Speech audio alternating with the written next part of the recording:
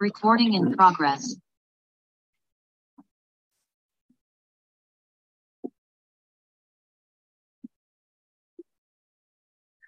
Alhamdulillah wa kafa wa salamun ala ibadihi alladhina istafa amma ba'd fa'udhu billahi minash shaitanir rajim bismillahir rahmanir rahim inna allaha wa malaikatahu yusalluna 'alan nabi ya ayyuhalladhina amanu sallu 'alayhi wa sallimu taslima Allahumma salli ala sayyidina Muhammadin wa ala ali sayyidina Muhammadin wa barik wa sallim Allahumma أرنا الحق حقا وارزقنا اتباعه وأرنا الباطل باطلا وارزقنا اجتنابه ربنا زدنا علما. ٹھیک ہے، امید ہے سب نے درود شریف پڑھ لیا ہوگا کیونکہ ہم نے وہ والی آیت تلاوت کری جس میں درود شریف پڑھنے کا حکم دیا گیا ہے. ٹھیک ہے، اے ایمان والوں تم سب نبی علیہ السلام کو کے اوپر صلاۃ و سلام پڑھو. تو اس کے ساتھ ہم کلاس شروع کرتے ہیں. اللہ تعالیٰ ہمیں جو اچھی باتیں سن رہے ہیں تو ان کے اوپر عمل کی توفیق بھی عطا فرمائے اور جو غلط باتیں ہیں ان سے بچنے کی بھی توفیق عطا فرمائے. ٹھیک ہے، پچھلی کلاس میں ایز یوزول ہم نے کیا چیز پڑھی تھی؟ جی حمزہ آپ نے سب سے پہلے ہاتھ یاد کیا. کیا بنو نظیر ناظر نہیں نظیر، وہ والا واقعہ، یعنی وہ کیا واقعہ؟ وہ یہودیوں نے جو آپ صلی اللہ کے خلاف سازش کری تھی، آپ صلی اللہ علیہ وسلم کے خلاف سازش کری تھی، تو پھر کیا ہوا؟ آپ نے وہ بتایا تھا کہ کوئی صحابی تھے ان کو شہید کر کے لٹکا دیا تھا، وہ بہت سارے دنوں تک وہیں پہ لٹکے رہے. ہاں، اس واقعے سے پہلے ہم نے بنو نظیر کے واقعے سے پہلے ہم نے حضرت خبیب رضی اللہ تعالی عنہ کی شہادت کا واقعہ پڑھا تھا، جو کہ جن کو کہ کافروں نے کیپچر کر کے نا ان کو قیدی بنا کر کے مکہ مکرمہ میں بیچ دیا تھا ان کو اور زید رضی اللہ عنہ. جی بنو نظیر کو نبی صلی اللہ علیہ وسلم نے جانے کو کہہ دیا تھا. ہاں، بنو نظیر کو نبی علیہ السلام نے مدینہ منورہ سے ایکسپیل کر دیا تھا. ٹھیک ہے، نکال دیا تھا، کیونکہ بنو نظیر نے نبی علیہ السلام کے ساتھ ایک پیس ایگریمنٹ کیا ہوا تھا، ہے نا، ایک معاہدہ کیا ہوا تھا کہ ہم آپ کو سپورٹ کریں گے اور ہم آپ کو دھوکہ نہیں دیں گے، اور ہم حتیٰ کہ یہاں تک اس ایگریمنٹ پہ لکھا ہوا تھا کہ اگر کوئی ایسا معاملہ ہوگا کہ آپ کو کسی قتل خطا کے اوپر دیت کی رقم کسی کو پے کرنی پڑے، کہ آپ کا کوئی بندہ جیسے کوئی مسلمان جو ہے اس نے اگر کسی دوسرے کو غلطی سے قتل کر دیا، اس کو کیا کہتے ہیں؟ قتل خطا، غلطی سے قتل کر دیا. تو شریعت میں کیا اصول ہے کہ جس کو غلطی سے قتل کر دیا گیا نا تو اس کی فیملی کو قتل کرنے والا دیت کی رقم دے گا. That is a very very huge amount. ٹھیک ہے، بہت بڑا پیسہ دینا ہوتا ہے. تو اس ایگریمنٹ میں یہ بھی لکھا ہوا تھا کہ اگر مسلمانوں کو کسی کی دیت ادا کرنی پڑ جائے گی نا تو بنو نظیر والے کنٹریبیوٹ کریں گے اس کے اندر، وہ بھی پیسہ دیں گے. ٹھیک ہے، تو اسی وجہ سے نبی علیہ السلام ان لوگوں کے پاس آئے تھے کہ بھئی ایک صحابی سے جو ہے وہ غلطی سے بنو عامر کا بندہ مر گیا، 2 بندے مر گئے، اس کو پتا نہیں تھا ان کو کہ بھئی ان کے ساتھ ہمارا ایگریمنٹ ہے، تو انہوں نے غلطی سے مار دیا، تو اب ہمیں دیت کی رقم دینی ہے ان کی فیملی والوں کو، یعنی بنو عامر والوں کو. تو اب آپ بھی ہمارے ساتھ مدد کریں اس کے اندر، کیونکہ اتنی بڑی رقم ہے، ہم تو نہیں وہ رقم اکیلے پے کرنا چاہتے، تو آپ بھی رقم کریں جیسے ایگری ہوا ہے. تو اس وقت نا ان لوگوں نے نبی علیہ السلام کو الٹا قتل کرنے کی سازش کر لی کہ اوپر سے پتھر گرائیں گے اور نبی علیہ السلام نعوذ باللہ شہید ہو جائیں گے، اور پھر جو ہے نا سارا کا سارا معاملہ ہی ختم ہو جائے گا. نبی علیہ السلام کو جبرائیل امین نے آ کر کے بتا دیا کہ ایسا انہوں نے کیا ہوا ہے. تو آپ صلی اللہ علیہ وسلم چپکے سے اٹھے، خاموشی سے نکل کر کے مدینہ منورہ پہنچ گئے، باقی صحابہ وہیں پہ بیٹھے رہے. تو ان لوگوں کو بھی اندازہ ہو گیا یہودیوں کو کہ بھئی یہ تو کام خراب ہو گیا ہے، ان کو تو ان کے اللہ نے بتا دیا ہے، اب تو ہم مارے گئے. لیکن انہوں نے کہا کوئی ایسے ہی بس کچھ نہیں ہوتا ہے نا، گناہ کرتا ہے بندہ کہتا ہے کچھ نہیں ہوتا، ایسے کہتے کچھ نہیں ہوتا، گناہ کرے گا تو سزا تو ملے گی اس کو. تو پھر نبی علیہ السلام نے نا ان کے خلاف پھر باقاعدہ ایک جہاد کا اعلان کیا اور صحابہ کو لے کر کے ان کے جو قلعے تھے ان کا محاصرہ کر لیا، اور 15 دن تک وہ محاصرہ یعنی جو سراؤنڈ کیا ہوا تھا ان لوگوں کو تو وہ 15 دن تک جاری رہا. بالآخر انہوں نے کہا کہ ٹھیک ہے جی ہم لوگ اپنے آپ کو سرنڈر کرتے ہیں. تو اس وقت نبی علیہ السلام نے ان کو کہا کہ 10 دن کے اندر اندر تم مدینہ منورہ خالی کر جاؤ، جو اپنا سامان وغیرہ گھر کی چیزیں وغیرہ لے جانا چاہتے ہو تم لے جاؤ، ہتھیاروں کو نہیں لے کر کے جا سکتے اپنے. ٹھیک ہے, تو اب اس کنڈیشن کے ساتھ یہ لوگ سب چیزیں نکال کر کے اکھاڑ کر کے اپنی گھروں کی وہ اونٹوں کے اوپر سوار کر کے بالآخر یہ لوگ یہاں سے نکل گئے. کچھ تو خیبر میں رک گئے اور زیادہ تر لوگ جو ہیں وہ شام چلے گئے. ٹھیک ہے جی. نبی علیہ السلام نے ان کو سنبھالنے جانے کی اجازت کیوں دی؟ اس وقت نبی علیہ السلام کا یہ فیصلہ تھا. نبی علیہ السلام جو کام کیا کرتے تھے وہ اللہ تعالیٰ کی حکم سے ہی کیا کرتے تھے, ہے نا. تو اللہ تعالیٰ نے ان کو دل میں یہ یا تو یعنی یہ وحی فرمائی, یہ الہام فرمایا کہ بھئی ان لوگوں کو اس طریقے سے جانے دو. ٹھیک ہے.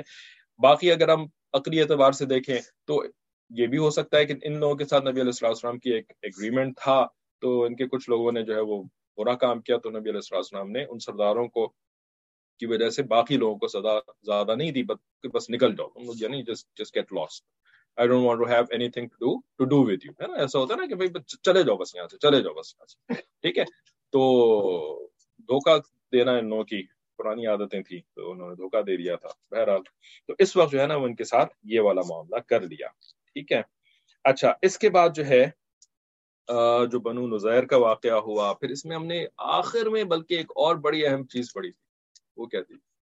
یہودی انصار کی, وہ انصار نے کس طرح مہاجروں کو اپنا سامان بھی دیا. ٹھیک ہے مصطفیٰ, بلکہ آپ نے صحیح جواب بھی دیا تھا لاسٹ کلاس میں. مال غنیمت تقسیم کرنے کے لیے آپ صلی اللہ علیہ وسلم نے بولا تھا کہ میں مال غنیمت مہاجرین میں تقسیم کر دوں گا اور انہیں بول دوں گا کہ آپ کے گھر جو آپ جزاک اللہ. یہ بھی ویسے وہ چھا جانے والا آنسر تھا, جس طرح داؤد بھائی نے ایک دفعہ چھا جانے والا آنسر دیا تھا نا, تو مصطفیٰ بھائی نے بھی لاسٹ ٹائم چھا جانے والا آنسر دیا تھا. یعنی ایسا آنسر جس تک پہنچنا جو ہے نا ایک بڑا مشکل کام تھا. خواتین تو ماشاءاللہ پہنچ گئیں کیونکہ اللہ تعالیٰ نے ان کو یہ صفت دی ہوئی ہوتی ہے نا, ایثار کرنے کی, قربانی دینے کی. لیکن لڑکوں میں عموماً ایسا نہیں ہوتا.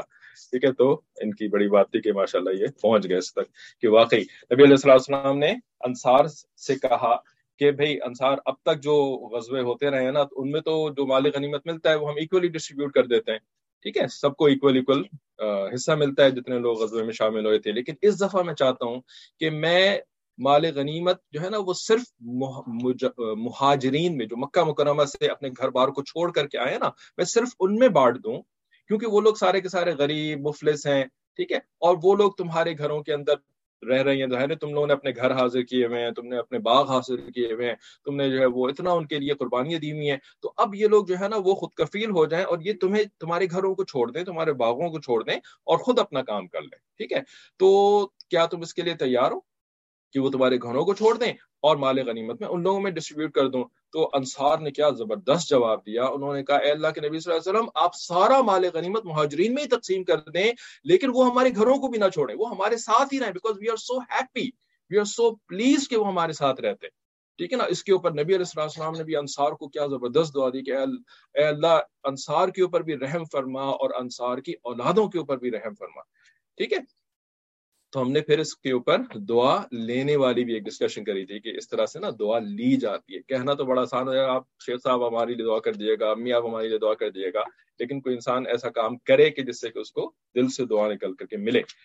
ٹھیک ہے. تو یہ واقعہ ہو گیا اور اس کے بعد پھر نبی علیہ السلام جو ہیں وہ مدینہ منورہ پھر واپس آ گئے, ظاہر غزوہ وغیرہ ختم ہو گیا. اچھا, اس کے بعد جو ہے نا وہ یہ کون سے والے مہینے میں ہوا تھا, کون سا والا سال چل رہا ہے؟ جی سال آپ بتا دیں.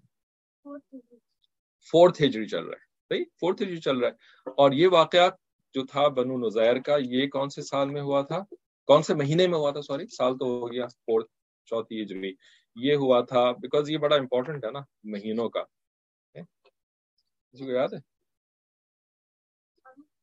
محرم میں نہیں, یہ والا واقعہ محرم میں نہیں ہوا تھا. محرم کا جو واقعہ تھا وہ تو پہلا والا, وہ جو 10 صحابہ کو بھیجا تھا نبی علیہ السلام نے یکم محرم کو, نہیں یکم, خیر محرم سے واقعہ سارے شروع ہوئے ہوئے تھے, بہت ساری چیزیں ہوئی تھیں. اب جو ہے نا یہ واقعہ ہوا تھا, یہ کیا کہتے ہیں, جس طرح ان کی لاش کو لٹکا دی, وہ جو مہینے تھے ان کے بعد, تو 3 مہینوں کے بعد ہی ہوا. وہ والا واقعہ نا، وہ جو خبیب رضی اللہ عنہ کو شہید کیا تھا. ہاں تو وہ تو پیچھے ہو رہا تھا نا، وہ تو مکہ مکرمہ میں ہو رہا تھا. اب جو ہم ٹائم لائن جو بنا رہے ہیں نا مدینہ منورہ کے اندر کیسے کیسے کیسے واقعات ہوئے، تو وہ تو مکہ مکرمہ میں پیچھے چل رہا تھا. خبیب رضی اللہ عنہ کو انہوں نے پکڑ لیا، پھر اس کے بعد جب سفر کا مہینہ ختم ہو گیا تو پھر ان کو شہید کر دیا. پھر 40 دن کے بعد زبیر رضی اللہ عنہ گئے اور مقداد رضی اللہ عنہ بھی گئے ان کی لاش کو لے کر کے وہاں سے. وہ وہاں پہ چل رہا ہے، پیرالل میں چل رہا ہے، کہتے ہیں نا ساتھ ساتھ. یہاں پہ مدینہ منورہ میں کیا واقعات ہو رہے ہیں کہ جب یہ بنو نضیر کا واقعہ ختم ہوا، یہ شروع ہوا تھا سفر کے مہینے میں، سفر، ٹھیک ہے. اور سفر کے بعد پھر کون سا مہینہ آتا ہے؟ محرم، سفر، ربیع الاول، ہے نا. تو ربیع الاول نبی علیہ الصلوۃ والسلام نے تھوڑا سا سکون کے ساتھ گزارا. ربیع الاول کے بعد ربیع الثانی ہوتا ہے اور اس کے بعد پھر جمادی الاول، ٹھیک ہے. تو ربیع الاول گزارا، ربیع الثانی گزارا، 2 مہینے. اور جب جمادی الاولی شروع ہوا تو اس کے اندر پھر نبی علیہ الصلوۃ والسلام جو ہیں وہ مدینہ منورہ کے اندر ہی تھے کہ آپ صلی اللہ علیہ وسلم کو خبر ملی کہ غطفان کا جو قبیلہ ہے نا، غطفان، جس کا ہم پہلے بھی 3 ہجری کے اندر واقعہ پڑھ چکے ہیں، قبیلہ بنو غطفان. تو اس کی 2 سب شاخیں تھیں جن کا نام تھا بنی محارب اور بنی ثعلبہ، ٹھیک ہے. ان دونوں نے جو ہے نا وہ آپ کے لیے پھر لشکر جمع کرنا شروع کر دیا، پھر جو ہے مدینہ منورہ کے اوپر اٹیک کرنے کے لیے تیار ہو گئے، ٹھیک ہے. تو اس وقت آپ صلی اللہ علیہ وسلم 400 صحابہ کو لے کر کے اس طرف روانہ ہوئے، بنو غطفان کی طرف. یہ ربیع الثانی میں ہوا؟ یہ ربیع الثانی میں نہیں، یہ جمادی الاولی، ربیع الثانی کے بعد جو ہوتا ہے جمادی الاولی، ٹھیک ہے. تو یہ جو غطفان کا علاقہ تھا یہ بھی نجد کے پروونس میں آتا ہے، ٹھیک ہے نا، جو پورا عربین پیننسولا ہے نا، جزیرت العرب جس کو کہتے ہیں. تو اس کے اندر بڑے بڑے ریجنز ہیں، پروونسز بھی ان کو آپ کہہ سکتے ہیں، آج کل پروونسز کہتے ہیں ان کو، ٹھیک ہے. منطقہ عربی میں، منطقہ ریاض، منطقہ شرقیہ، منطقہ مکہ مکرمہ. تو بڑے بڑے ریجنز کون سے بنتے ہیں اس ایریا کے اندر؟ ایک تو بنتا ہے جس کو کہ حجاز کہتے ہیں، حجاز کے ریجن کے اندر کون کون سے امپورٹنٹ پلیسز ہیں؟ اور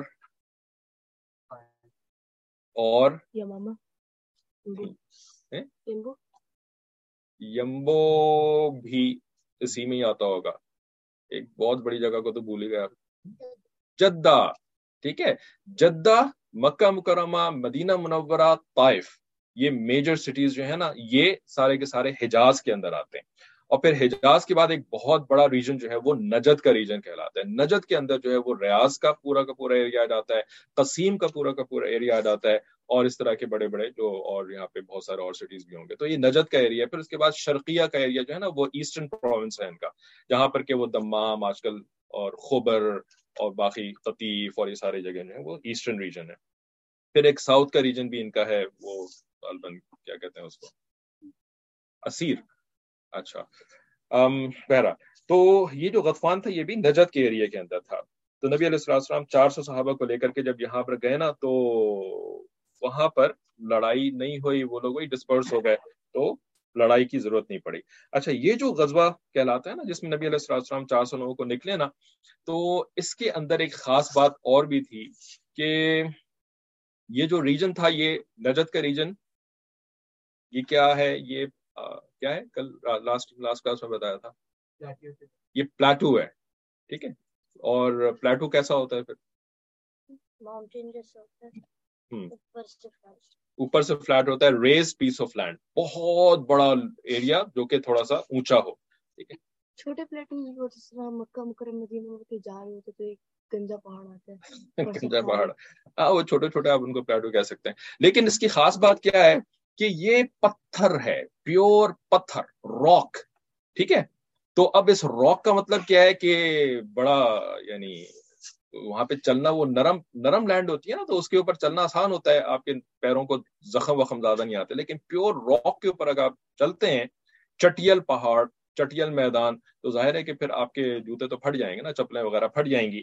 تو ان لوگوں کا یہی حشر ہوا کہ ان لوگوں کے جوتے چپلیں جو تھی نا وہ پھٹ گئی صحابہ کرام کی، اور ان کو جو ہے نا ان کے اوپر پھر جو زخم آنے شروع ہوئے. تو انہوں نے کپڑے پھاڑ کر کے چیتھڑے کہتے ہیں، پھٹے چھوٹے چھوٹے جو پیسز ہوتے ہیں کپڑوں کے، جن کو ہم ڈسٹنگ کے لیے استعمال کرتے ہیں گھروں کے اندر، ٹھیک ہے، بنیان وغیرہ پھاڑ لیتے ہیں جب وہ پرانی ہو جاتی ہے، ٹھیک ہے. تو چیتھڑوں کو جو ہے نا وہ پھاڑ کر کے اپنے پیروں کے اوپر ان کو باندھنا پڑ گیا.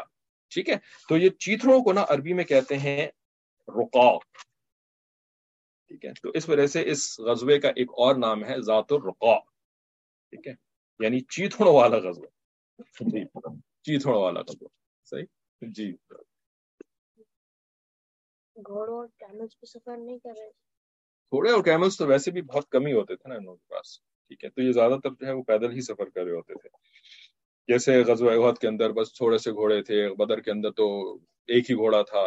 ٹھیک ہے, اس طرح سے بہت ہی کم کے ساتھ. اس غزوے کا نام کیا تھا؟ اس غزوے کا نام ذات الرقاع ہی کہتے ہیں. ٹھیک ہے, ذات الرقاع. اچھا, تو اس کے اوپر ایک بڑا اہم لیسن جو ہمیں ملتا ہے نبی علیہ السلام کی زندگی سے. پہلے بھی ہم بات کر چکے ہیں اس کے اوپر کہ مکہ مکرمہ میں اتنی مشکلات تھیں, اتنی جو ہے وہ پٹائیاں ہوتی تھیں. لڑائیاں تو نہیں ہوتی تھیں وہاں پہ پٹائیاں ہوتی تھیں, اور اتنا برا بھلا جو ہے وہ لوگ کہہ رہے ہوتے تھے.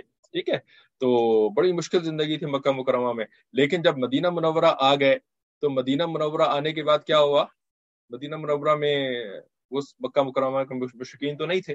ٹھیک ہے نا, تو یہاں پر آ کر کے ایک سکون ہو گیا ان لوگوں سے. یہاں پہ باقاعدہ حکومت قائم ہو گئی, اپنی سلطنت قائم ہو گئی, ریاست قائم ہو گئی. ٹھیک ہے, لیکن اس کے بعد کیا ہوا کہ مسلمان جو ہے پھر میٹھی نیند سو گئے, ہے نا. آرام سے جو ہے وہ صبح اٹھتے تھے, آرام سے جو ہے وہ چل کرتے تھے, چائے پیتے تھے, اور اس کے بعد پھر سوچتے تھے کہ اب کیا کرنا چاہیے.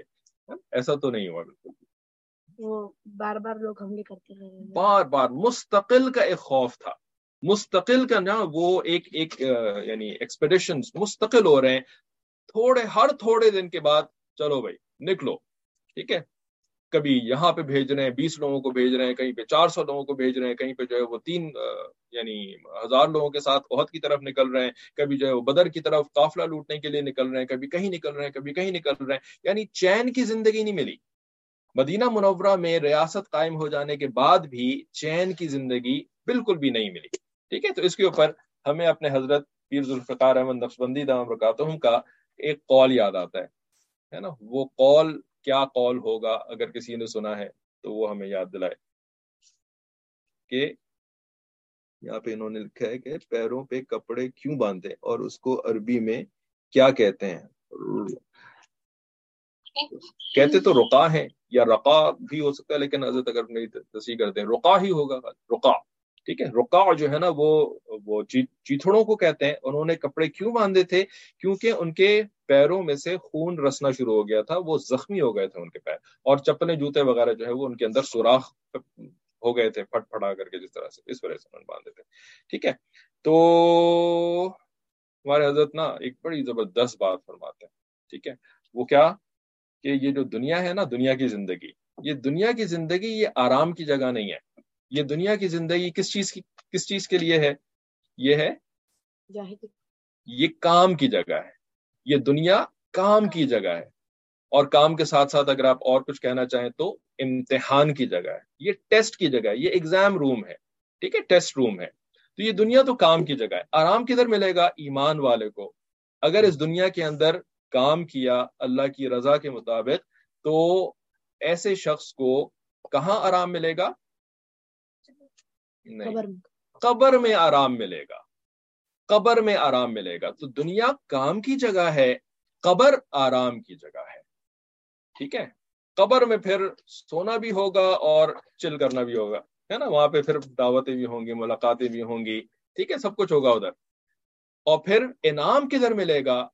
ٹھیک ہے, انعام جو ہے نا, جو اصل انعام ہے وہ قبر میں بھی نہیں ملے گا. قبر میں ہاں بس کھڑکی وڑکی کھل جائے گی, تھوڑا سا ملاقاتیں ہو جائیں گی اپنے دوستوں کے ساتھ, ہے نا, نیک لوگوں کے ساتھ مجلسیں مل جائیں گی ان کی. لیکن اصل انعام تو جنت میں ملے گا. تو جنت ہے انعام کی جگہ. ٹھیک ہے, دنیا ہے کام کی جگہ, قبر ہے آرام کی جگہ, اور جنت ہے انعام کی جگہ. ٹھیک ہے, تو صحابہ کرام کا یہی معاملہ تھا کہ دنیا میں مستقل کام, وہاں سے مکہ مکرمہ سے نکل بھی آئے, ہجرت کر بھی لی, پھر بھی کام ختم نہیں ہوا. چلیں, تو یہ واقعہ ہوا نا. تو اس کے بعد پھر جب وہاں سے واپس آ رہے تھے نا غطفان کے علاقے سے, تو پھر ایک واقعہ ہوا جو کہ پہلے بھی ہو چکا تھا, لیکن اس کے اوپر علماء کا اختلاف ہے کہ کیا یہ واقعہ 3 ہجری میں ہوا تھا یا یہ واقعہ اس وقت 4 ہجری میں ہوا تھا. کیا ہوا کہ جب یہ لوگ واپس آ رہے تھے تو پھر نبی علیہ الصلوۃ والسلام اور صحابہ نے ایک جگہ پہ تھوڑا سا ریسٹ کرنے کے لیے رکے تھے. تو وہاں پر نا پھر آرام سے لیٹ ویٹ گئے تھے اور نبی علیہ الصلوۃ والسلام نے بھی اپنی تلوار جو ہے وہ درخت کے اوپر ٹانگ دی تھی. ٹھیک ہے.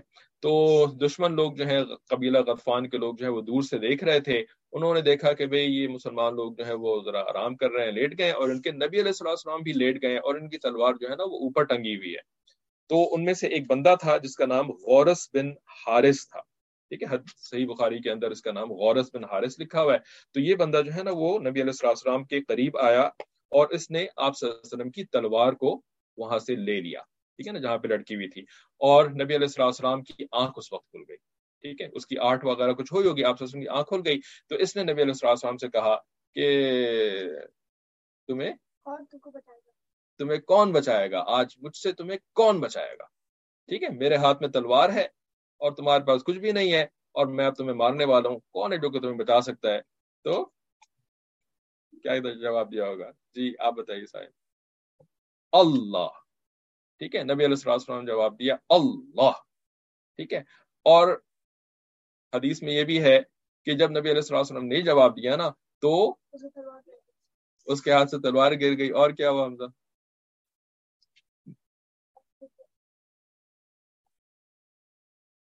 پیچھے سے ہمارا, اچھا سوری, میں نے آپ کا سب نے ریحان کے بجائے حمزہ کہہ دیا تھا, آپ ہی سے پوچھنا چاہ رہے تھے. ہاں, پیچھے سے نہیں, آگے سے مکہ مارا اس کو, سینے کے اوپر آ کر کے یوں کر کے جبرائیل علیہ السلام مکہ مارا, وہ گر گیا. ٹھیک ہے نا, یعنی اس کو فیل ہوا اتنا زیادہ, ظاہر ہے ایسے نہیں کہ وہ خامخواہ میں گر گیا, بلکہ مکہ اس کو فیل ہوا اور وہ گر گیا. اور وہ گرا تو اس کے ہاتھ سے تلوار گر گئی. نبی علیہ الصلوۃ والسلام نے اس تلوار کو اٹھا لیا اور پوچھا اب تمہیں میرے ہاتھ سے کون بچائے گا. ٹھیک ہے, تو وہ تو کافر تھا اور اس کے تو ڈر کے مارے جو ہے نا وہ ایسی آسان خطا ہو گئے. تو اس نے آپ بڑے اچھے ہیں اور آپ تو بڑے کریم ہیں اور کریم کی اولاد ہیں, یہ ہیں وہ ہیں. اس بندے کا نام کیا تھا؟ اس بندے کا نام جو ہے نا وہ اس حدیث کے اندر غورس نام ہے, غورس بن حارث. ٹھیک ہے, لیکن جو پیچھے واقعہ تھا 3 ہجری کے اندر تو وہاں پر اس کا نام دعسور لکھا ہوا تھا. تو یہ 2 الگ الگ جگہوں پر حدیثوں کے اندر موجود ہے. ٹھیک ہے, قبیلے کا سردار بھی ہوتا ہے نا اس وقت جو تھا نا دعسور, وہ سردار تھا. ٹھیک ہے نا, تو وہ جو واقعہ نا وہ یہ ہے کہ قبیلے کے لوگوں نے سردار کو بھیجا تھا کہ تم جاؤ. تو دعسور آیا تھا اور وہ اس وقت اپنی تلوار لے کر کے آیا. اس نے نبی علیہ الصلوۃ والسلام کی تلوار نہیں نکالی تھی. ٹھیک ہے, اپنی تلوار سے جو ہے وہ نبی علیہ الصلوۃ والسلام کو اس نے للکارا تھا. تو آپ صلی اللہ علیہ وسلم لوٹ گئے تھے. ٹھیک ہے, اچھا جی. حضرت جبرائیل punch badly on his chest. جی ٹھیک ہے, ماشاءاللہ. اچھا, تو یہ جو بندہ تھا پھر اس کے بعد مسلمان ہو گیا تھا. ٹھیک ہے, تو یہ واقعہ 3 ہجری کے بیان کے اندر بھی گزر چکا ہے. کچھ حضرات کہتے ہیں کہ یہ ایک ہی واقعہ ہے, اور کچھ حضرات یعنی کچھ علماء کرام کہتے ہیں کہ نہیں, یہ 2 الگ الگ واقعے ہیں. ٹھیک ہے, آپ کچھ پوچھ رہے تھے؟ یہ پچھلی بار تو بارش کی وجہ سے ہوا تھا, بارش تھی تو کپڑے گیلے ہو ہاں, گئے تھے. پچھلی بار میں یہ ہوا تھا کہ جب وہ لوگ واپس آ رہے تھے نا غزوے سے, تو بارش ہوئی تو کپڑے جو ہے وہ گیلے ہو گئے تھے. تو نبی علیہ الصلوۃ والسلام نے اپنے اوپر ہی کے جو کپڑے ہوتے ہیں نا, جیسے اوپر سے آپ نے کچھ شال وال پہنی ہوئی ہے کچھ, تو وہ سب سکھانے کے لیے ٹانگ دیے تھے, درخت وغیرہ کے اوپر ٹانگ دیے تاکہ وہ سوکھ جائیں. تو اس وقت پھر اس بندے نے, دعسور نے آ کر کے ایسا کام کیا تھا. لیکن اس واقعے کے اندر بارش کا بھی ذکر نہیں ہے, بس ایسے ہی آپ صلی اللہ علیہ وسلم آرام فرما رہے تھے. اچھا, ایک اور واقعہ واپسی کے سفر میں یہ ہوا کہ جب رات ہو گئی اور نبی علیہ الصلوۃ والسلام باقی لشکر کے ساتھ جو ہے وہ آرام فرما رہے تھے رات کے وقت میں, تو آپ صلی اللہ علیہ وآلہ وسلم نے اپنے 2 صحابہ کو, جن کا نام تھا عمار بن یاسر, بڑے مشہور صحابی ہیں ابتدائی, عمار بن یاسر رضی اللہ تعالیٰ عنہ, اور عباد بن بشر رضی اللہ تعالیٰ عنہ. ٹھیک ہے, یا بشر یا بشر, عباد بن بشر یا اور عمار بن یاسر. تو ان دونوں کو جو ہے نا وہ حفاظت کے اوپر مامور کیا. ٹھیک ہے, کوئی ایسی جگہ تھی پہرا دینے کے اوپر. ٹھیک ہے, کہ نبی علیہ الصلوۃ والسلام جو ہے وہ جیسے ایک ویلی کے اندر ہیں, اور اس ویلی کے اندر آنے کا جو راستہ ہوتا ہے نا وہ یوزلی 2 پہاڑوں کے درمیان, اس کو درہ کہتے ہیں. ہمارے ابھی بڑا مشہور ایک درہ خیبر پاکستان کے اندر ہے. ٹھیک ہے, جس علاقے کی ابھی ساری بات ہو رہی تھی, پشاور و شہر کی. تو درہ ہوتا ہے جو کہ 2 پہاڑوں کے درمیان کا راستہ ہوتا ہے, اور اس راستے سے گزر کر کے آپ ایک ویلی سی جگہ پہ جاتے ہیں. تو یہاں پہ نبی علیہ السلام نے آرام فرمایا اور درے کے اوپر جو ہے نا عمار بن یاسر اور عباد بن بشر کو جو ہے وہ پہرے کے لیے کھڑا کر دیا کہ کوئی باہر سے آ کر کے ہمارے اوپر حملہ نہ کر لے. ٹھیک ہے. تو جب رات ہو گئی نا تو عمار بن یاسر رضی اللہ تعالیٰ عنہ تو سو گئے کہ بھئی ہم لوگ ٹائم ڈیوائڈ کر لیتے ہیں, اس وقت تم جاگو اور پہرا دو, پھر اس کے بعد جب تم جاگو گے تم سو جاؤ گے تو پھر میں جا کر کے اس پر پہرا دوں گا. ٹھیک ہے, ورنہ ایسا نہ ہو کہ ہم دونوں ہی تھک کر کے دونوں ہی سو جائیں تو پھر تو پہرا نہیں دے سکیں گے. تو عمار بن یاسر رضی اللہ تعالیٰ عنہ سو گئے اور عباد بن بشر رضی اللہ تعالیٰ عنہ جو تھے تو وہ تھوڑی دیر میں ان کو اللہ یاد آنا شروع ہو گیا. ٹھیک ہے, کہ بھئی میں بیٹھا ہوا ہوں, کوئی ہے تو نہیں یہاں پہ. ان کے ذہن میں جو ہے وہ بات نہیں آئی کہ مجھے کس لیے نبی علیہ السلام نے یہاں پہ بٹھایا ہے. ان کو اللہ تعالیٰ یاد آیا, انہوں نے جو ہے نا وہ نماز کی نیت باندھ لی. ٹھیک ہے, اور نماز پڑھنا شروع ہو گئے, تلاوت کرنا شروع ہو گئے. ٹھیک ہے, اتنی دیر میں کیا ہوا کہ کوئی دشمن کا بندہ جو تھا نا وہ وہاں پہ آ گیا اور اس نے آ کر کے دیکھا کہ بھئی یہاں درے کے اوپر نا بس ایک بندہ تو سو رہا ہے مسلمانوں کا اور ایک جو ہے وہ نماز پڑھ رہے ہیں. تو اس نے کہا کہ اس بندے کو جو ہے نا میں گراتا ہوں, اس کے بعد پھر میں اپنے دوستوں کو بلاؤں گا اور ہم حملہ کریں گے. اس نے نا وہیں سے بیٹھے بیٹھے تیر مارا تو ان کے یعنی جو عباد بن بشر تھے نا ان کو آ کر کے وہ تیر لگا. ٹھیک ہے, انہوں نے کیا کیا, تیر کو پکڑا اپنے ہاتھ سے, نکالا اور اپنی نماز کنٹینیو کری. ٹھیک ہے, جب تیر لگتا ہے تو بھائی وہ تو گھس گیا نا آپ کے بدن کے اندر اور وہ شارپ اس کا ایج ہوتا ہے تو ظاہر سی بات خود نکلنا شروع ہو گیا. ان کو تیر اینڈ کیا, انہوں نے نکالا, نماز اپنی کنٹینیو. اس بندے نے دوسرا تیر مارا, دوسرا بھی آ کر کے لگا, انہوں نے دوسرا تیر بھی باہر نکال دیا, خون نکل رہا ہے اور یہ نماز کنٹینیو کر رہے ہیں.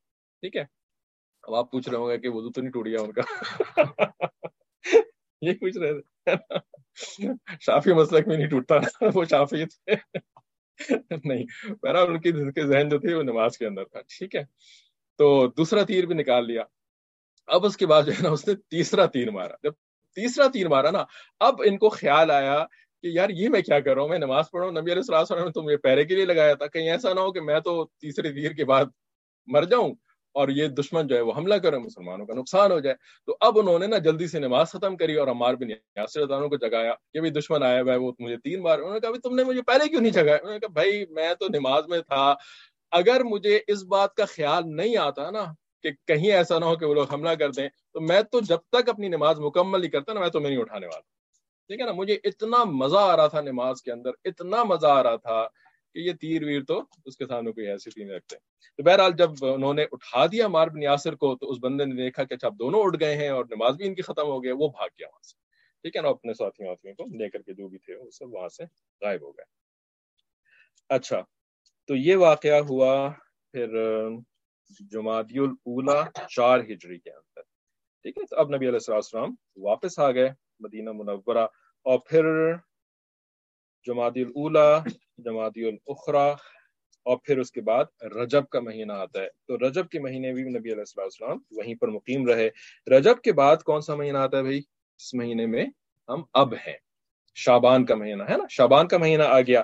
اب شعبان کے مہینے میں پھر نبی علیہ السلام کو ایک بات جو پہلے سے یاد ہی ہوگی لیکن اب خیال آیا کہ تقریباً 1 سال ہو گیا ہے کس واقعے کو, تقریباً 1 سال ہونے والا ہے. اب جو ہے وہ رمضان کا مہینہ آنے والا ہے اور رمضان کے مہینے میں تو ویسے بھی مسلمانوں نے روزے رکھنے ہوتے ہیں اور انلیس کہ کوئی حملہ ہو جائے تو بہرحال شعبان کے مہینے میں نبی علیہ السلام نے سوچا کہ پچھلے سال جو احد کی لڑائی ہوئی تھی نا, تو احد سے جاتے جاتے ابو سفیان نے کہا تھا نبی علیہ السلام کو زور سے, جو نہیں وہ آوازیں دے کر کے وہ سوال پوچھ رہا تھا اور سب کچھ کر رہے تھے. ٹھیک ہے, تو انہوں نے کہا تھا کہ اگلے سال پھر بدر میں ملیں گے. بڑا وہ خوش تھے مشرکین کے بھئی ہم نے اتنے سارے مسلمانوں کو شہید کر دیا ہے اور ہم جو ہے وہ یہ جنگ جیت گئے ہیں. تو اس زوم کے اندر نا اس گمان میں کہ جی ہم تو غالب آ گئے مسلمانوں کے اوپر, تو وہ جاتے جاتے جو ہے نا وہ کہہ کے چلے گئے کہ ہم اگلے سال بدر میں ملیں گے, پھر سے لڑائی ہوگی ہماری. ٹھیک ہے, اب نبی علیہ السلام نے تو کہا کہ ٹھیک ہے اوکے ملیں گے پھر انشاءاللہ. صحیح جی, اس نے احد کی لڑائی میں بدر کا کہا تھا, کیونکہ بدر شاید اس وجہ سے کہا تھا بدر کا کیونکہ بدر جو ہے نا وہ ایک درمیان کی جگہ ہے. ٹھیک ہے, ادھر سے بھی مدینہ منورہ سے بھی آ سکتے ہیں, مکہ مکرمہ سے بھی آ سکتے ہیں. احد جو تھا وہ تو مدینہ منورہ کا بالکل لائک بارڈر ہی تھا نا, آؤٹ اسکرٹس ہی احد بنتا ہے. تو انہوں نے ایک درمیان کا ایک جگہ جو ہے وہ اپنے ذہن میں طے کر کے کہا جی بدر میں ملیں گے. آپ نے یہ بتایا کہ دو واقعات ہیں جن کے اندر اسلام کا دونوں میں مقام ایک نہیں, دونوں واقعات کے بارے میں یہی لکھا ہوا ہے کہ جبرائیل علیہ السلام نے آ کے موقع مارا. ٹھیک ہے, اس میں بھی یہی لکھا ہے اور اس میں بھی یہی لکھا ہے. جی پہلے والے میں پیچھے کا تو مجھے نہیں پتا, اب یا تو یاد نہیں آ رہا. ایک ہی طرح ہی وہ سینے کے اوپر مارا تھا, یہاں پہ مجھے یاد تھا. جی احد شوال میں ہوئی تھی نا, احد شوال میں ہوئی تھی. بدر جو ہے وہ رمضان میں ہوئی تھی, 17 رمضان میں. تو اب نبی علیہ السلام نے شعبان میں یہ فیصلہ کیا کہ اب ہم جائیں گے, اور ان کے ساتھ جو طے ہو گیا تھا نا, کیونکہ نبی علیہ السلام نے بھی آگے سے جواب یہ دیا, ہاں ٹھیک ہے ہم اگلے سال بدر میں ملیں گے. اچھا, بدر میں ملنے کی ایک اور وجہ یہ بھی ہو سکتی ہے جو ان کے ذہن میں آیا ابو سفیان کے, کہ بھئی ہم چونکہ بدر میں انہوں نے ہمیں شکست دی تھی نا, تو اب ہم چونکہ اب یعنی ہم جیت گئے, تو اب ہم بدر میں بھی جا کر کے ان کو شکست دیں گے, تاکہ بدر کی شکست کا بھی ایگزیکٹ بدلہ بھی ہو جائے. تو شاید اس وجہ سے انہوں نے جو ہے بدر کا نام لیا کہ بدر میں ملاقات ہوگی. ٹھیک ہے, تو نبی علیہ السلام تو بدر کے لیے جو ہے وہ تیار ہو گئے, اور 1500 صحابہ کو اپنے ساتھ لے کر کے شعبان کے اندر بدر کی طرف روانہ ہو گئے. ٹھیک ہے, وہاں پر پہنچے, ظاہر ہے ابو سفیان تک خبر بھی پہنچا دی کہ بھئی ہم تو آ گئے ہیں, لیکن ابو سفیان اپنے لشکر کے ساتھ آئے ہی نہیں. ٹھیک ہے, وہ ہوا یہ کہ وہ جو سال تھا نا وہ مکہ مکرمہ والوں کے اوپر ایک بڑا مشکل سال تھا. اس میں وہاں پہ قحط پڑ رہا تھا, اور چیزیں جو ہے وہ پہنچ نہیں سکی تھیں, اور چیزوں کی جو ہے وہ پرائسز بھی, انفلیشن جو ہے وہ رائز ہو گئی تھی پاکستان کی طرح, مہنگائی ہو گئی تھی, گرانی ہو گئی تھی. ٹھیک ہے, تو ابو سفیان کا ویسے بھی جو ہے نا وہ دل نہیں تھا جا کر کے لڑنے کا, تو انہوں نے بہانہ بنا دیا کہ جی یہ سال جو ہے نا یہ تو لڑنے وڑنے کا سال نہیں ہے, تو ہم جو ہے نا وہ لڑنے نہیں جائیں گے. لیکن ایٹ دا سیم ٹائم انہوں نے یہ کیا کہ ایک بندہ تھا جس کا نام تھا نعیم بن مسعود. ٹھیک ہے, نعیم بن مسعود کو جو ہے نا انہوں نے خوب پیسے ویسے دے کر کے بھیجا مدینہ منورہ. ٹھیک ہے, یہ خبر پھیلانے کے لیے کہ ابو سفیان جو ہے نا وہ بہت بڑا لشکر لے کر کے مدینہ منورہ کے اوپر حملہ کرنے والے ہیں, حالانکہ کوئی حملہ نہیں کرنے والے تھے. تو نعیم بن مسعود کو انہوں نے کیا بنا کے بھیجا, پروپیگینڈا. ہے نا, یہ وارز کے اندر جو ہے نا یہ پروپیگینڈا ایک بڑی زبردست چیز ہوتی ہے. اس سے کیا ہوتا ہے کہ دشمن کے اوپر روب ڈالنا کسی ایسی چیز کے ذریعے سے جو کہ آپ کر نہیں رہے, کوئی ہے نہیں حقیقت, لیکن بس روب ڈالنے کے لیے, ڈرانے کے لیے پروپیگینڈا کرتے ہیں. ٹھیک ہے, انہوں نے نعیم بن مسعود کو جو ہے وہ پروپیگینڈسٹ کے طور پہ مدینہ منورہ بھیجا. جی, پروپیگینڈا حلال ہوتا ہے. پروپیگینڈا جو ہے وہ ایکچولی حلال نہیں ہوتا ہے. ٹھیک ہے, پروپیگینڈا حلال نہیں ہوتا, یہ ایک ذرا ڈفرنٹ چیز ہے. کیونکہ اس میں دھوکہ ہے. پروپیگینڈا میں دھوکہ خالی نہیں ہے, پروپیگینڈا کے اندر جو ہے نا وہ جھوٹ والا معاملہ زیادہ ہے. ٹھیک ہے, اب اس کی ذرا ڈیٹیل بعد میں پھر اس کے اوپر بات ہو سکتی ہے, لیکن دھوکہ حلال ہے. ٹھیک ہے, دھوکہ دینا جنگ کے اندر حلال ہے, جنگ کے باہر حلال نہیں. ٹھیک ہے, لیکن پروپیگینڈا جو ہے نا یہ ایکچولی یعنی یہ کوئی فائٹنگ کے دوران والا دھوکہ نہیں ہے, یہ اس لائک کچھ ہے ہی نہیں, اور آپ جو ہے وہ بالکل جو ہے نا وہ آپ نے ایک جھوٹی خبریں پھیلانی شروع کر دیں کسی کے بارے میں. ٹھیک ہے, تو یہ ایک ڈفرنٹ قسم کی چیز ہے تھوڑی. جی, جنگ میں جھوٹ بول سکتے ہیں, جنگ کے دوران ہاں, لیکن یہ تھوڑا سا ڈفرنٹ معاملہ ہے. اب اس میں ذرا ڈیٹیل میں جانا پڑے گا, اور وہ کمپلیکیٹڈ سا ذرا سا ٹاپک مجھے لگ رہا ہے اس وقت, تو ابھی اس کو چھوڑ دیں. بہرحال تو ہوا یہ کہ نبی علیہ السلام اور مسلمانوں تک جب یہ خبر پہنچی نا کہ ابو سفیان نے تو بڑا جو ہے وہ اپنا لشکر تیار کیا ہوا ہے اور مدینہ منورہ کے اوپر اٹیک کرنے والے ہیں, تو مسلمانوں کے اوپر اس کا اثر کیا ہوا کہ مسلمانوں کا جو ایمان تھا نا وہ اور زیادہ مضبوط ہو گیا. ٹھیک ہے نا, کیونکہ یہ مسلمان جو تھے نا یہ آج کل کے جیسے مسلمان نہیں تھے کہ ہم پروپیگنڈا سے ڈر جاتے ہیں. ٹھیک ہے نا, بلکہ یہ حقیقی مسلمان تھے, نبی علیہ السلام کی بات ماننے والے تھے, اور آخرت کے لیے تو زندگی ان کی کیا تھی, آخرت کے لیے, جنت کے لیے. ٹھیک ہے, تو ان کا جذبہ ایمانی جو ہے نا وہ جب بھی ان کے پاس ایسی خبر آتی تھی کہ کافر جو ہے وہ بڑے لشکر کے ساتھ تمہارے اوپر حملہ کرنے کے لیے آ رہے ہیں, یہ ان کا جوش و خروش اور جذبہ ایمانی اور زیادہ بڑھ جاتا. وَزَادَهُمْ ایمانا, ان کا ایمان اس نے بڑھا دیا. اللہ تعالیٰ خود قرآن مجید میں اس کا اعلان فرماتے ہیں, ان کے ایمان کو اور بڑھا دیا اس نے. ٹھیک ہے. تو مسلمان جو ہے وہ کوئی اس کی پرواہ کیے بغیر بدر میں پہنچ گئے تھے 1500 صحابہ کو لے کر کے نبی علیہ السلام. اور وہاں پر جو ہے وہ ابو سفیان نے تو آنا نہیں تھا. ابو سفیان تھوڑے سے لوگوں کو لے کر کے نکلے اور مرو زہران ایک جگہ ہے وہاں تک پہنچے اور وہاں سے پھر واپس چلے گئے. ٹھیک ہے نا. ہی ڈیڈنٹ کم ٹو بدر. اب بدر میں جو ہے وہ ایک باقاعدہ اس زمانے میں بازار بھی لگا کرتا تھا. ٹھیک ہے. مارکیٹ وغیرہ ہوتی تھی. تو مسلمان جو 8 دن وہاں پہ انتظار کر رہے تھے نا تو اس میں انہوں نے اس مارکیٹ سے جو ہے نا وہ تھوڑی سی ٹریڈنگ وغیرہ کرنی شروع کر دی, بائنگ اینڈ سیلنگ شروع کر دی. مسلمانوں کو الٹا فائدہ ہی ہو گیا, مانیٹری فائدہ بھی ہو گیا ہے نا. تو جب کافروں کو شکست دیتے تھے تو مانیٹری فائدہ کس طرح ہوتا تھا؟ مال غنیمت کی شکل میں. یہاں تو کافر آئی نہیں, تو اب مانیٹری فائدہ اللہ تعالیٰ نے ان کو جو ہے وہ بائنگ اینڈ سیلنگ کے ذریعے سے دلوا دیا. ٹھیک ہے. تو اب یہ کاروبار کر کے یہ پھر مدینہ منورہ واپس لوٹ گئے. جی کیا ٹریڈ کرنے والے لوگ وہاں پہ الگ موجود ہوتے تھے. وہاں پہ باقاعدہ ایک بازار لگا کرتا تھا. ٹھیک ہے.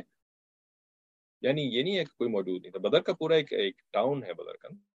تو وہاں پر جیسے کہ آپ نے دیکھا ہے نا, یہ طائف کے باہر جو ہے وہ کون سا وہ لوگ کیا کہتے ہیں اس بازار کو؟ اوکاس ہے نا. اوکاس کا باہر بازار جو ہوتا ہے. ٹھیک ہے. تو اب یہ یعنی سال میں ایک خاص ٹائم ہوتا ہے جہاں پہ کہ ساری طرف سے لوگ جو ہے وہاں پہ آ کر کے جمع ہو جاتے ہیں اور وہ اپنے سٹالز وغیرہ سیٹ اپ کرتے ہیں, دکانیں سیٹ اپ کرتے ہیں, پھر وہاں پہ لوگ آ کر کے خرید و فروخت کرتے ہیں. ٹھیک ہے. تو اسی طرح کا ایک بازار وہاں پر بھی لگتا تھا. ٹھیک ہے. اچھا, اس واقعے میں پھر اللہ تعالیٰ کی طرف سے جو یہ آیت نازل ہوئی, اللہ تعالیٰ فرماتے ہیں بڑا زبردست, اس کا ترجمہ تھوڑا سا آپ سن لیں. اللہ تعالیٰ نے آیت نازل فرمائی الذین استجابوا للہ والرسول, کہ وہ لوگ کہ جنہوں نے اللہ اور اس کے رسول کی بات مانی, پازیٹیو ریسپانس کیا اللہ اور اس کے رسول کو, یعنی آپ صلی اللہ علیہ وسلم کی بات مانی. من بعد ما اصابہم القرح, اس کے بعد کہ ان کو زخم پہنچ چکا تھا, تکلیف پہنچ چکی تھی ان لوگوں کو. ٹھیک ہے. یہ آیت جو ہے وہ یہاں پر بھی اپلائی ہوتی ہے اور یہ آیت اس واقعے پر بھی اپلائی ہوئی تھی کہ جب احد سے نبی علیہ السلام بس واپس آئی ہی تھے, سب زخمی تھے, تھکن سے چور تھے, کہ خبر ملی تھی کہ ابو سفیان جو ہے نا وہ واپس آ رہے ہیں مدینہ منورہ پر اٹیک کرنے کے لیے. تو نبی علیہ السلام نے کیا کہا تھا مسلمانوں کو اس وقت, کسی کو یاد ہے؟ چلو وہ لوگ جو احد میں تھے صرف وہی جائیں گے, ان سے پھر لڑیں گے. ہاں, کہ سب دوبارہ نکلیں اور صرف وہی اس وقت جائیں گے میرے ساتھ جو کہ احد کے اندر بھی شامل تھے. یعنی صرف زخمی تھکے ہوئے لوگ ہی لڑنے کے لیے جائیں گے, جو فریش ہیں, جو آرام سے بیٹھے ہوئے تھے, وہ نہیں جائیں گے میرے ساتھ لڑنے کے لیے. ٹھیک ہے نا. دیکھیں نبی علیہ السلام کی نظر کس چیز کے اوپر تھی؟ اللہ کے اوپر. ٹھیک ہے بھائی, اللہ تعالیٰ نے ان ایمان والوں کے واسطے سے ہمیں فتح عطا فرمانی ہے. اب ایمان والے تھکے ہوئے ہوں کوئی مسئلہ نہیں, ایمان والے جو زخمی ہو پھر بھی کوئی مسئلہ نہیں, فتح تو اللہ نے دینی ہے. ٹھیک ہے. تو اور بھی ریزنز تھیں جس کی وجہ سے دوسرے لوگوں کو ساتھ نہیں لے جانا چاہتے تھے, بس انہی کو ساتھ لے جانا چاہتے تھے. ورنہ کبھی ایسا بھی ہوتا ہے کہ بھئی ہاں آپ تھکے ہوئے لوگوں کو چھوڑ دیں اور جو فریش لوگ ہیں ان کو بھی ساتھ لے کر کے جائیں, لیکن اس وقت جو ہے وہ ایسا ریزن نہیں تھا. بہرحال تو اس وقت بھی صحابہ کرام جو ہے تیار ہو گئے تھے, حالانکہ ان کو زخم لگے ہوئے تھے, اور اس وقت بھی جو ہے انہوں نے صحابہ کرام کے لیے یہی فرمایا کہ تیار ہیں, حالانکہ ان کو جو ہے وہ زخم لگ چکا ہے, لیکن یہ لوگ. تو کبھی ایسا بھی ہوتا تھا کہ ایک ہی آیت جو ہے نا وہ 2 موقعوں کے اوپر بار بار نازل ہوتی تھی. ایک موقع پہ نازل ہو گئی, اب وہی چیز جو ہے وہ دوبارہ جو ہے نا کسی اور موقع کے اوپر بھی جو اس سے ملتا جلتا واقعہ ہے اس کے اوپر پھر سے وہ آیت نازل ہوئی. ٹھیک ہے.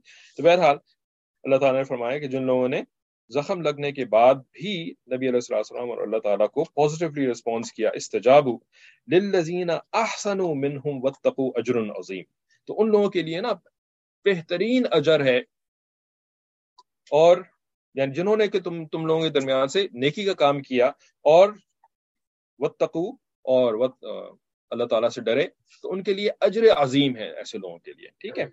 ایک منٹ ہے جائیے. الذین قال لهم الناس, یہ وہ لوگ ہیں کہ جن سے لوگوں نے کہا ان الناس قد جمعوا لكم, بے شک لوگ تو اکٹھے ہو کر کے تمہارے اوپر اٹیک کرنے کے لیے آ رہے ہیں. ٹھیک ہے نا. یعنی ابو سفیان جو ہے نا وہ بڑا سا لشکر جمع کر کے تمہارے اوپر اٹیک کرنے کے لیے آ رہا ہے. فخشوہم, بس تم اس سے ڈرو, ابو سفیان آ رہا ہے, بھاگو, ڈرو, بچو, ہٹو, بچو. فخشوہم, ڈر جاؤ ان لوگوں سے. تو کیا ہوا؟ اللہ تعالیٰ فرماتے ہیں فزادہم ایمانا, نہ یہ ڈرے نہ یہ ہٹے, بلکہ ایمان جو ہے وہ ان کا اور زیادہ بڑھ گیا. ٹھیک ہے. وقالو، اور انہوں نے کیا جواب دیا؟ وہی جواب جو ہمیں بھی دینے کی ضرورت ہے ایسے تمام موقعوں کے اوپر، حسبنا اللہ ونعم الوکیل، اللہ تعالی ہمارے لیے کافی ہے اور وہ بہترین وکیل ہے، بہترین سپورٹر ہے، بہترین ہیلپر ہے اللہ تعالی. ٹھیک ہے، تو انہوں نے کہا حسبنا اللہ ونعم الوکیل، فانقلبوا بنعمت من اللہ، بس وہ جو ہے وہ اللہ کے رسول صلی اللہ علیہ وسلم کے حکم کے اوپر نکلے، بدر پہنچے لڑائی کرنے کے لیے. لڑائی تو کوئی ہو ہی نہیں، الٹا جو ہے وہ ان کو فائنینشیل فائدہ ہو گیا، ان کی اکانومی جو ہے وہ زیادہ بہتر ہو گئی. تو وہ اللہ تعالیٰ کی نعمتیں بدر کے بازار سے حاصل کر کے واپس لوٹے. وفضل، اور اللہ تعالیٰ کا فضل، لم یمسسہم سوء، ان کو کوئی برائی نہیں پہنچی، کوئی ان کو تکلیف کچھ بھی نہیں ہوا یہاں پر. واتبعوا رضوان اللہ، تو اللہ تعالیٰ کی رضوان کو اور انہوں نے جو ہے وہ اتباع کری اللہ تعالیٰ کی رضا کی. واللہ ذو فضل عظیم، اللہ تعالیٰ تو بہترین فضل والا ہے، سب سے بڑا فضل والا ہے. انما ذالکم الشیطان یخوف اولیاءہ، ٹھیک ہے، سوائے اس کے نہیں کہ جو شیطان ہوتا ہے نا وہ اللہ تعالیٰ کے دوستوں کو ڈرانے کی کوشش کرتا ہے. ٹھیک ہے، جو شیطان ہوتا ہے وہ اللہ کے دوستوں کو ڈرانے کی کوشش کرتا ہے. فلا تخافوہم وخافونی، بس تم ان سے مت ڈرو. اللہ تعالیٰ ہمیں کیا کہہ رہے ہیں؟ بس تم ان لوگوں سے مت ڈرو بلکہ تم مجھ سے ڈرو. خافونی، تم مجھ سے ڈرو. اللہ تعالیٰ فرما رہے ہیں مجھ سے ڈرو بھائی. ان کنتم مؤمنین، اگر تم ایمان والے ہو، اگر تم میرے رسول کی بات مانتے ہو تو تمہیں ان سے ڈرنے کی کیا ضرورت ہے؟ یہ کیا بات ہوئی کہ بھئی اللہ کے رسول کے ہم ایمان لے کر کے آئے، ہم یا رسول اللہ یا رسول اللہ یا حبیب اللہ، لیکن امریکہ سے ڈر رہے ہیں، روس سے ڈر رہے ہیں، چین سے ڈر رہے ہیں، فلانے سے ڈر رہے ہیں، ڈھمکانے سے ڈر رہے ہیں، لیکن ہے نا وہ 12 ربیع الاول بھی خوب مناتے ہیں، ہے نا، اور بھی بہت زیادہ سیرت کانفرنس بھی بہت زیادہ کرتے ہیں، لیکن ڈر جو ہے نا وہ ان سے رہے. ٹھیک ہے، اللہ تعالیٰ فرما رہے ہیں کہ بھائی اگر تم ایمان والے ہو، میرے رسول صلی اللہ علیہ وسلم کے ماننے والے ہو، تو بھائی مجھ سے ڈرو، ہے نا. تم ان سے کیوں ڈر رہے ہو یار؟ یہ کوئی بات ہو؟ یہ ڈزنٹ میک اینی سینس، ہے نا، یہ کون سی نان سینس قسم کی بات ہے. ٹھیک ہے، تو اس آیت میں جو اللہ تعالیٰ نے فرمایا انما ذالکم الشیطان یخوف اولیاءہ، ٹھیک ہے، تو اس کے اوپر پھر علماء نے لکھا کہ اللہ تعالیٰ نے فرمایا ہے کہ یہ جو جھوٹی خبریں پھیلا کر کے جو بھی انسان مسلمانوں کو ڈرانے کی کوشش کرتا ہے نا، یہ انسان جو ہے اللہ تعالیٰ نے اس کو شیطان کہا ہے. اللہ تعالیٰ نے ایسے انسان کو جو کہ جھوٹی خبریں پھیلاتا ہے، ٹھیک ہے نا، اس کو اللہ تعالیٰ نے شیطان کہا ہے. ٹھیک ہے، تو ہمیں جو ہے نا وہ اس طریقے سے جھوٹی خبریں پھیلانے کی اجازت نہیں ہے. حضرت نے یہاں پہ لکھا ہے، مولانا ادریس احمد کاندھلوی رحمۃ اللہ علیہ، جو کہ ہمارے بہت بڑے بزرگوں میں سے ہیں، وہ یہ لکھتے ہیں کہ جھوٹ کا جواب سچائی سے دو، جھوٹ کا جواب سچائی سے دو. معاذ اللہ، اللہ کی پناہ، اگر تم نے بھی جھوٹ کے جواب میں جھوٹ بولنا شروع کر دیا تو پھر فائدہ ہی کیا ہوا؟ اسلام اپنے دشمنوں کے متعلق بھی جھوٹ بولنے کی اجازت نہیں دیتا. ٹھیک ہے، دشمنوں کے متعلق بھی جھوٹ بولنے کی اجازت نہیں دیتا. ٹھیک ہے، اب یہاں پر ایک بات ذرا اور صاف ہو جاتی ہے، کلیئر ہو جاتی ہے کہ یہ جو پروپیگینڈا ہے نا، جیسے کہ آپ کا سوال بھی تھا، اور دھوکہ اور جھوٹ پروپیگینڈا میں کیا فرق ہے، تو پروپیگینڈا کے اندر آپ کسی کے اوپر جو ہے نا وہ تہمت لگا رہے ہوتے ہیں، کوئی جھوٹی باتیں کسی کے بارے میں کر رہے ہوتے ہیں، حالانکہ اس نے یہ کام نہیں کیا ہوتا، حالانکہ کوئی ایسا معاملہ اس کے ساتھ ایسا نہیں ہوتا. ٹھیک ہے، تو اس کی اسلام نے اجازت نہیں دی ہے. اپنے دشمنوں کے بارے میں بھی جھوٹ نہیں بول سکتے، جو حقیقت ہے وہ بیان کر سکتے ہیں لیکن جھوٹ نہیں بول سکتے کہ بھئی وہ تو دشمن ہے، وہ تو یہ ہے، تو اب جو ہے نا وہ اس نے ایک برا کام کیا تھا، آپ نے اس کے اوپر 10 برے کام لگا دیے، حالانکہ اس نے 9 برے کام تو نہیں کیے تھے، اس نے تو خالی ایک برا کام کیا تھا. ٹھیک ہے نا، تو یہ 9 برے کام جو آپ نے اپنی طرف سے لگا دیا نا اس کے اوپر، اس کی اجازت نہیں ہے اسلام کے اندر. ٹھیک ہے جی. تو میں نے سنا یا رسول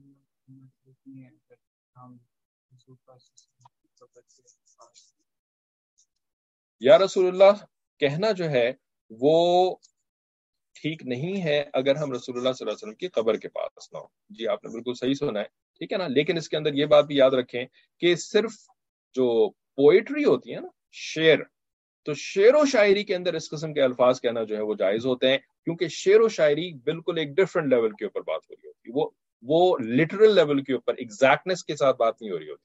ٹھیک ہے، تو کبھی ہمارے کسی بزرگ کا آپ شعر سنیں جس کے اندر یا رسول اللہ لکھا ہو تو آپ یہ مت سمجھیں گے کہ یہ بھی بدعتی ہو گئے، نہیں، وہ شعر ہے، شعر کے اوپر الگ احکام ہوتے ہیں اور جو عام بات چیت ہوتی ہے اس کے اندر الگ ہوتے ہیں. ٹھیک ہے, تو ہاں عام بات چیت میں آپ نبی علیہ السلام کی قبر مبارک کے قریب کے جو علاقے ہیں نا, جس کے اندر ہمارے اکابرین فرماتے ہیں پوری مسجد نبوی جو ہے نا اس کے اندر شامل ہے, کہیں سے بھی کھڑے ہو کر کے آپ یا رسول اللہ صلی اللہ علیہ وسلم السلام علیکم کہہ سکتے ہیں.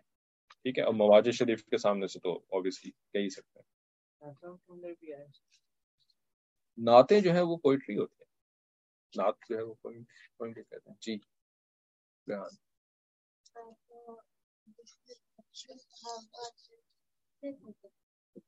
جی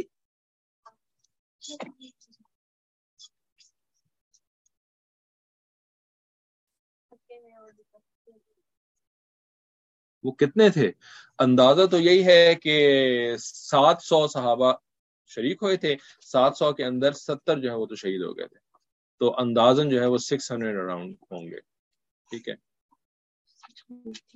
630 ایگزیکٹ ہے, لیکن اب وہ کچھ ہوتا ہے کہ بھی بہت زیادہ ہیں, چل ہی نہیں سکتے, اب اتنے زیادہ زخمی ہیں, کیونکہ 6 کا تو ہم نے پڑھا تھا نا, بلکہ کسی نے آپ میں سے بتایا بھی تھا کہ 6 وہ تھے جو کہ مدینہ منورہ جا کر کے شہید ہو گئے تھے, اور ان کی قبریں جو ہیں وہ وہاں پہ جنت البقیع کے اندر ہے.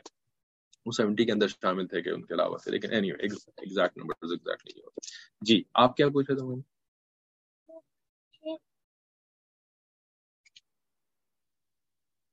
جی ہاں, وہ ایک صحابی تھے, ان کا نام کیا تھا مجھے تو یاد نہیں آ رہا, جن کے والد صاحب جو ہے وہ ان کا انتقال ہو گیا تھا, شہید ہو گیا تھا, وہ انہوں نے اجازت لی تھی نبی صلی اللہ علیہ وسلم, ان کو اجازت دے دی. ٹھیک ہے تمہارا.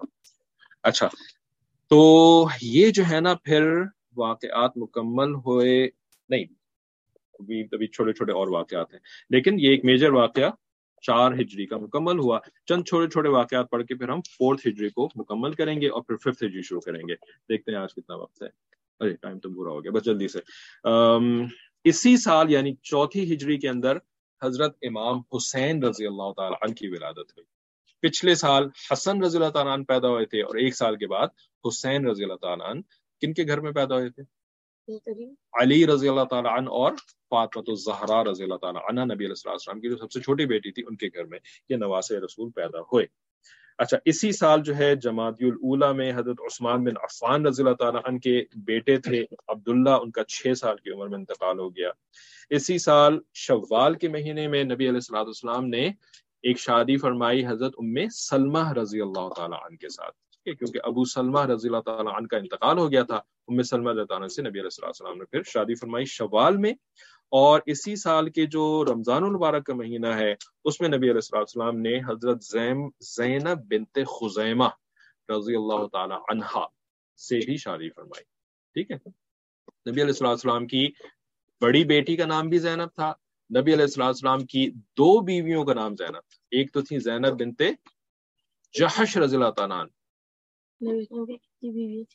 نبی علیہ السلام کی ٹوٹل جو ہے وہ 11 بیویاں تھیں.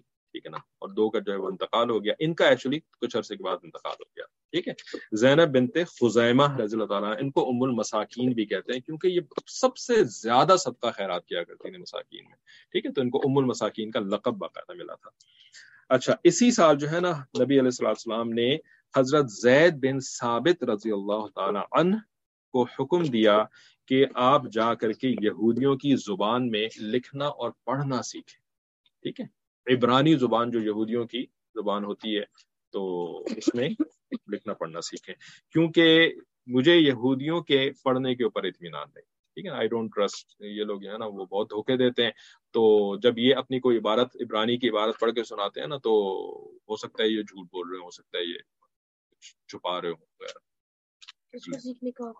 زید بن ثابت رضی اللہ تعالیٰ عنہ کو. ٹھیک ہے, اس طرح کی چیزیں آپ لوگ لکھ لیا کریں, ورنہ پھر نیکسٹ ٹائم جب کوئی ہوگا تو آپ سارے بھاگ رہے ہوں گے ادھر ادھر, تو اس کی تیاری کیسے کریں. ٹھیک ہے جی. انہوں نے کہاں سے اور کس سے سیکھا, اس کی تفصیل تو ایکچولی نہیں ہے, لیکن یہودیوں کی زبان سیکھنے کے لیے وہ کسی یہودی کے پاس ہی گئے ہوں گے. ٹھیک ہے, جس کو کہ زبان آتی ہے. تو اس سے ہمیں ایک اور بھی بہت امپورٹنٹ بات پتہ چلتی ہے, جو کہ ہم آپ کے سامنے کئی دفعہ پہلے بھی بات کر چکے ہیں, کہ نالج کے اندر جو سب سے اہم چیز ہوتی ہے علم کے لیے, جو سب سے اہم ٹول ہوتا ہے وہ لینگویج ہوتی ہے. ٹھیک ہے نا, اگر آپ کو لینگویج اچھی نہیں آتی نا تو آپ علم حاصل نہیں کر سکتے. ٹھیک ہے نا. جیسے اگر آپ کو اردو نہیں آتی تو آپ بیٹھ کے آپ کو کچھ سمجھ میں آتا کہ میں کیا بول رہا ہوں. تو بھائی آپ کو اردو آتی ہے تو آپ سمجھ رہے ہیں, آپ کی نالج بڑھ رہی ہے, آپ لکھ بھی رہے ہیں, آپ کو یاد بھی ہو رہا ہے, آپ کمیونیکیٹ بھی کر سکتے ہیں, ٹھیک ہے نا. تو اگر اردو نہ آتی تو آپ نہیں کر سکتے تھے. اسی طریقے سے کسی دوسری لینگویج کے اندر بہت سارا علم موجود ہو. عربی زبان سب سے اہم زبان ہے نا, قرآن کی ہے, حدیث کی زبان ہے, فقہ کی کتابوں کی زبان ہے, عربی شاعری کی زبان ہے. اگر ہمیں عربی زبان نہیں آتی ہوگی تو اتنا سارا ہمارے پاس علم موجود ہے قرآن مجید میں, حدیث مبارکہ سب میں, لیکن بالکل زیرو ہے نا. عربی نہیں آتی, زیرو. اس پوری نالج کا ہمیں کوئی فائدہ نہیں ہو رہا, ٹھیک ہے نا.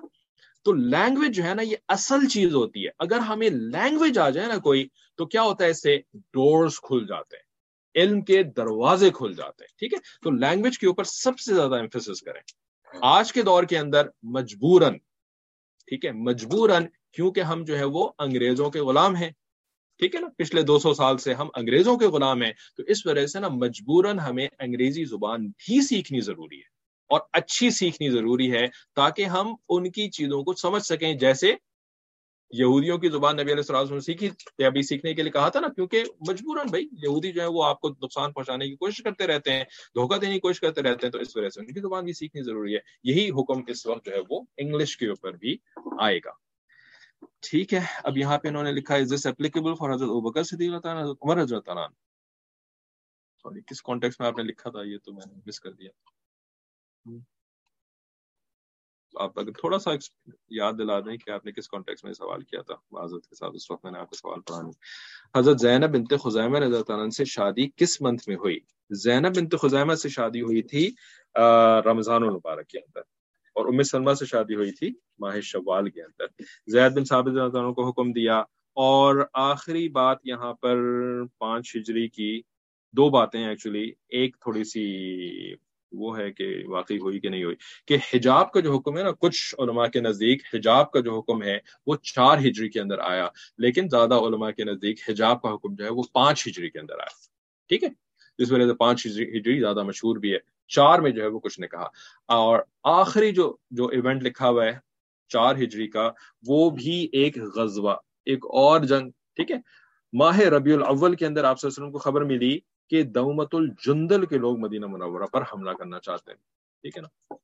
تو آپ صلی اللہ علیہ وسلم پھر 1000 صحابہ کی جمعیت کو لے کر کے 25 ربیع الاول 5 ہجری کو دومت الجندل کی طرف روانہ ہوئے. اچھا, یہ 5 ہجری کے واقعات شروع ہو چکے ہیں, تو 4 ہجری کے تو مکمل ہو گئے, ٹھیک ہے. چلیں, اگر کسی کے پاس کوئی سوال ہے تو ابھی ہم دیکھ لیتے ہیں, ادروائز سیرت کی کلاس آج کے ختم کرتے ہیں. ہاں, آپ کے دومت الجندل سکاکا کے پاس ہے, اور ایک مینار ہے, اس پہ صحابی نے اذان دی تھی اس میں. اچھا, ماشاء اللہ. آپ تو سکاکا جاتے رہتے ہیں, پھپھو کے رہتے ہیں, اس وجہ سے آپ کو پتا ہے, ہماری تو کوئی پھپھو ہوتے نہیں رہتی. اور کوئی؟ جی, عبرانی, ٹھیک ہے. ایک سریانی زبان بھی مشہور ہے, اس میں وہ ہے کہ وہ اس سے بھی زیادہ پرانی زبان تھی, ٹھیک ہے. تو وہ سریانی ایوالو ہو کر کے عبرانی بن گئی تھی. پھر عبرانی جو ہے نا وہ آہستہ آہستہ یہودیوں کے اندر بھی ختم ہو گئی, ٹھیک ہے. یعنی جب مسلمان پھر پوری دنیا کے اوپر ماشاء اللہ مسلمانوں کا قبضہ ہو گیا, مسلمانوں نے جو ہے وہ اپنی حکومت قائم کر لی, تو عربی زبان جو ہے نا یہ ہو گئی ویسے ہی جیسے کہ آج انگلش ہے, انٹرنیشنل لینگویج کہتے ہیں نا, English is the international language, اس وقت عربی انٹرنیشنل لینگویج ہو گئی تھی. تو جتنے دوسری زبانوں کے لوگ تھے نا, انہوں نے اپنی زبانوں کو جو ہے وہ کم اہمیت دینی شروع کر دی, اور عربی کو جو ہے وہ سیکھنا شروع کر دیا, ٹھیک ہے. تو اسی وجہ سے یہودیوں نے بھی عربی کو سیکھا, یہودی بھی عربی کے اندر سارا کام کرنا شروع ہو گئے. جو اس طرف کے لوگ تھے سینٹرل ایشین ریپبلکس کے, ہے نا, یہ ازبکستان, یہ بخارا, سمرقند, ان لوگوں کی زبان عربی کو تھوڑی تھی, لیکن ان لوگوں نے عربی کو سیکھنا شروع کیا, اور انہی کے اندر جو ہے وہ حضرت امام بخاری, امام مسلم, امام ترمذی, ہے نا, عرب کے کتنے بڑے بڑے, حالانکہ وہ عربی نہیں تھے. اسی طریقے سے افریقہ کی طرف مسلمان گئے, تو افریقیوں کی بھی حبشی زبان اور دوسری زبانیں, لیکن انہوں نے بھی عربی بولنی شروع کر دی, ٹھیک ہے نا. اسپین کے اوپر قبضہ ہوا مسلمانوں کا, تو اسپین کی بھی زبان جو ہے وہ عربی ہو گئی. اب وہ لوگ آ کر کے عربی سیکھا کرتے تھے, ہے نا, برٹش آ کر کے عربی سیکھ رہے ہیں, برٹش تو خیر زمان, فرینچ آ کر کے سیکھ رہے ہیں سب. اب یہودیوں کی زبان عربی ہے نہیں. اب یہودیوں نے کیا کیا کہ جب انہوں نے تھوڑا سا اپنا ریوائول کیا نا, ان کے اندر پھر انہوں نے اپنا ایک ملک بنا لیا. ٹھیک ہے, تو انہوں نے کیا کیا کہ انہوں نے پھر اپنے پرانے ٹیکسٹ اٹھائے, نکالے, اور عربی زبان کو سامنے رکھا, اور عربی زبان کے جو صرف اور نحو کے قاعدے ہوتے ہیں نا, عربک گرامر کے جو قاعدے ہوتے ہیں, ان قاعدوں کو جو ہے وہ انہوں نے کسی طریقے سے یوز کر کے اپنی عبرانی زبان کو دوبارہ سے زندہ کیا ہے. ٹھیک ہے نا, اس کا جو لکھنے کا انداز ہے وہ تھوڑا سا مختلف ہے, لیکن زیادہ مختلف نہیں ہے. عبرانی کا جو اسکرپٹ ہے نا وہ ایکچولی عربی سے بہت زیادہ ملتی جلتی ہے. حتیٰ کہ عبرانی, اگر آپ یہ جو جس کو کہ کیا کہتے ہیں اس کا, ہیبرو, ٹھیک ہے, ہیبرو جب اگر آپ کسی سے سنیں نا تو وہ ہیبرو کے الفاظ بھی آپ کو عربی سے بہت زیادہ ملتے ہوئے نظر آئیں گے, سنائی دیں گے. ٹھیک ہے, تو اس طریقے سے انہوں نے ہیبرو نام کی ایک نئی زبان بنا لی ہے. وہ کتنی ایکچوئل ہیبرو کے مطابق ہے یہ تو ایکچولی کسی کو نہیں پتا. ٹھیک ہے نا, لیکن سو کارڈ انہوں نے اس کو ہیبرو کہنا شروع کر دیا ہے, لیکن وہ زیادہ کلوز ہے نا ایکچولی عربی کے ساتھ ہے. ٹھیک ہے. Are you suggesting to children to learn other languages besides Arabic and English? جی سب سے پہلے تو جی اپنی زبان سیکھیں جو اردو ہے. ٹھیک ہے, پھر اس کے بعد جو ہے نا وہ عربی سیکھیں. ٹھیک ہے, اور عربی سیکھنے کے بعد جو ہے نا, عربی سیکھنے کے ساتھ ساتھ آپ انگریزی بھی سیکھیں. ٹھیک ہے, یہ 3 لینگویج جو ہے نا انڈین پاکستانیوں کے لیے, جن کو اردو سمجھ میں آتی ہے, سن کر کے سمجھ میں آ جاتی ہے نا, تو ان کے لیے یہ 3 لینگویجز جو ہیں وہ ان کے بغیر گزارا.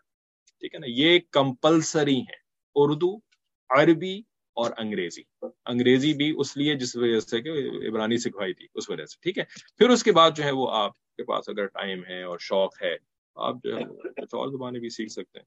ہاں, کچھ لوگوں کی اپنی لوکل لینگویجز اور بھی ہوتی ہیں, جیسے کوئی سندھ سے تعلق رکھتا ہے اس کی سندھی ہے, کسی کی جو ہے وہ آپ کی ملیالم ہے, کسی کی جو ہے وہ تیلگو ہے, کسی کی جو ہے وہ پنجابی ہے, کسی کی پشتو ہے. ٹھیک ہے, تو اپنی لینگویج تو ویسے گھر کے اندر عمومی طور پر آ ہی جاتی ہے. صرف ایک مصیبت اردو اسپیکنگ لوگوں کے ساتھ یہ مصیبت ہے کہ ان کے بچوں کو اپنی زبان نہیں آتی. سندھی کے بچوں کو اپنی زبان آتی ہے, پنجابی کے بچوں کو اپنی زبان آتی ہے, تیلگو کے بچوں کو اپنی زبان آتی ہے, اردو بولنے والوں کو اپنی زبان نہیں ہے, اس کو انگریزی آتی ہے. یہ والی بیوقوفی اب ختم کرتے ہیں. ٹھیک ہے, چلیں اور کوئی چیز بھائی, تو ہماری کلاس پھر اب ہم مکمل کرتے ہیں, اور تھوڑی سی اب چلیں باقی لوگ تو آن لائن, ہم کو نہیں پتا ہم کیا کر رہے ہیں. ٹھیک ہے, وآخر دعوانا ان الحمد للہ رب العالمین. السلام علیکم. Recording stopped.